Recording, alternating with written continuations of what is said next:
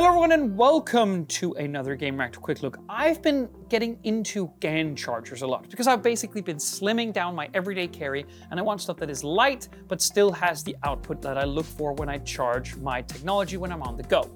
And one area where we can definitely do that is by using gallium nitride based chargers. Now basically we've been going from whatever, I can't remember what the other solution was back then, but now we're using GaN chargers.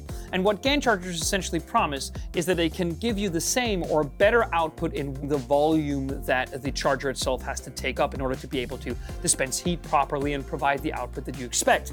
Now, we've seen good GaN chargers before, but they are getting better and better. And one case in which I think that is definitely the case is the ASUS GaN Charger. Now, the thing is, ASUS isn't the first company that you think of when you think about GaN chargers, and they only have this, and it seems to be sort of semi-discontinued. It is at least on a very big sort of flash sale as we're recording this.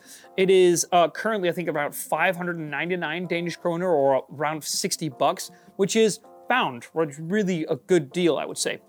And I think the main thing is that it is just very, very small, and it requires no extra cable to be able to function. Now, obviously, you would think that when you plug this in, and there are 250 grams here on this sort of wedge-like shape, that it will ultimately sag, that it will let go here in these two prongs. I don't think that's the case. We've been using MacBook chargers that put all of its bulk at the end of these two prongs, and we put those direct in the wall, and they at least, held up for years and years of continued use. So I have no reason to suspect that this 250 gram heft will do anything beyond that. And the thing is, 250 grams isn't all that much when you hold it in your hand, and conversely, well, 100 watts. You get 100 watts from this, which is really, really cool. Now, more specifically than 100 watts, you get 3 ports, 2 USB Type-C ports and 1 USB Type-A port. Now, the first one, the top one, can output with 100 watt max, the second one with 30 watts, and the third USB Type-A port can output 30 watts as well. Really, really cool.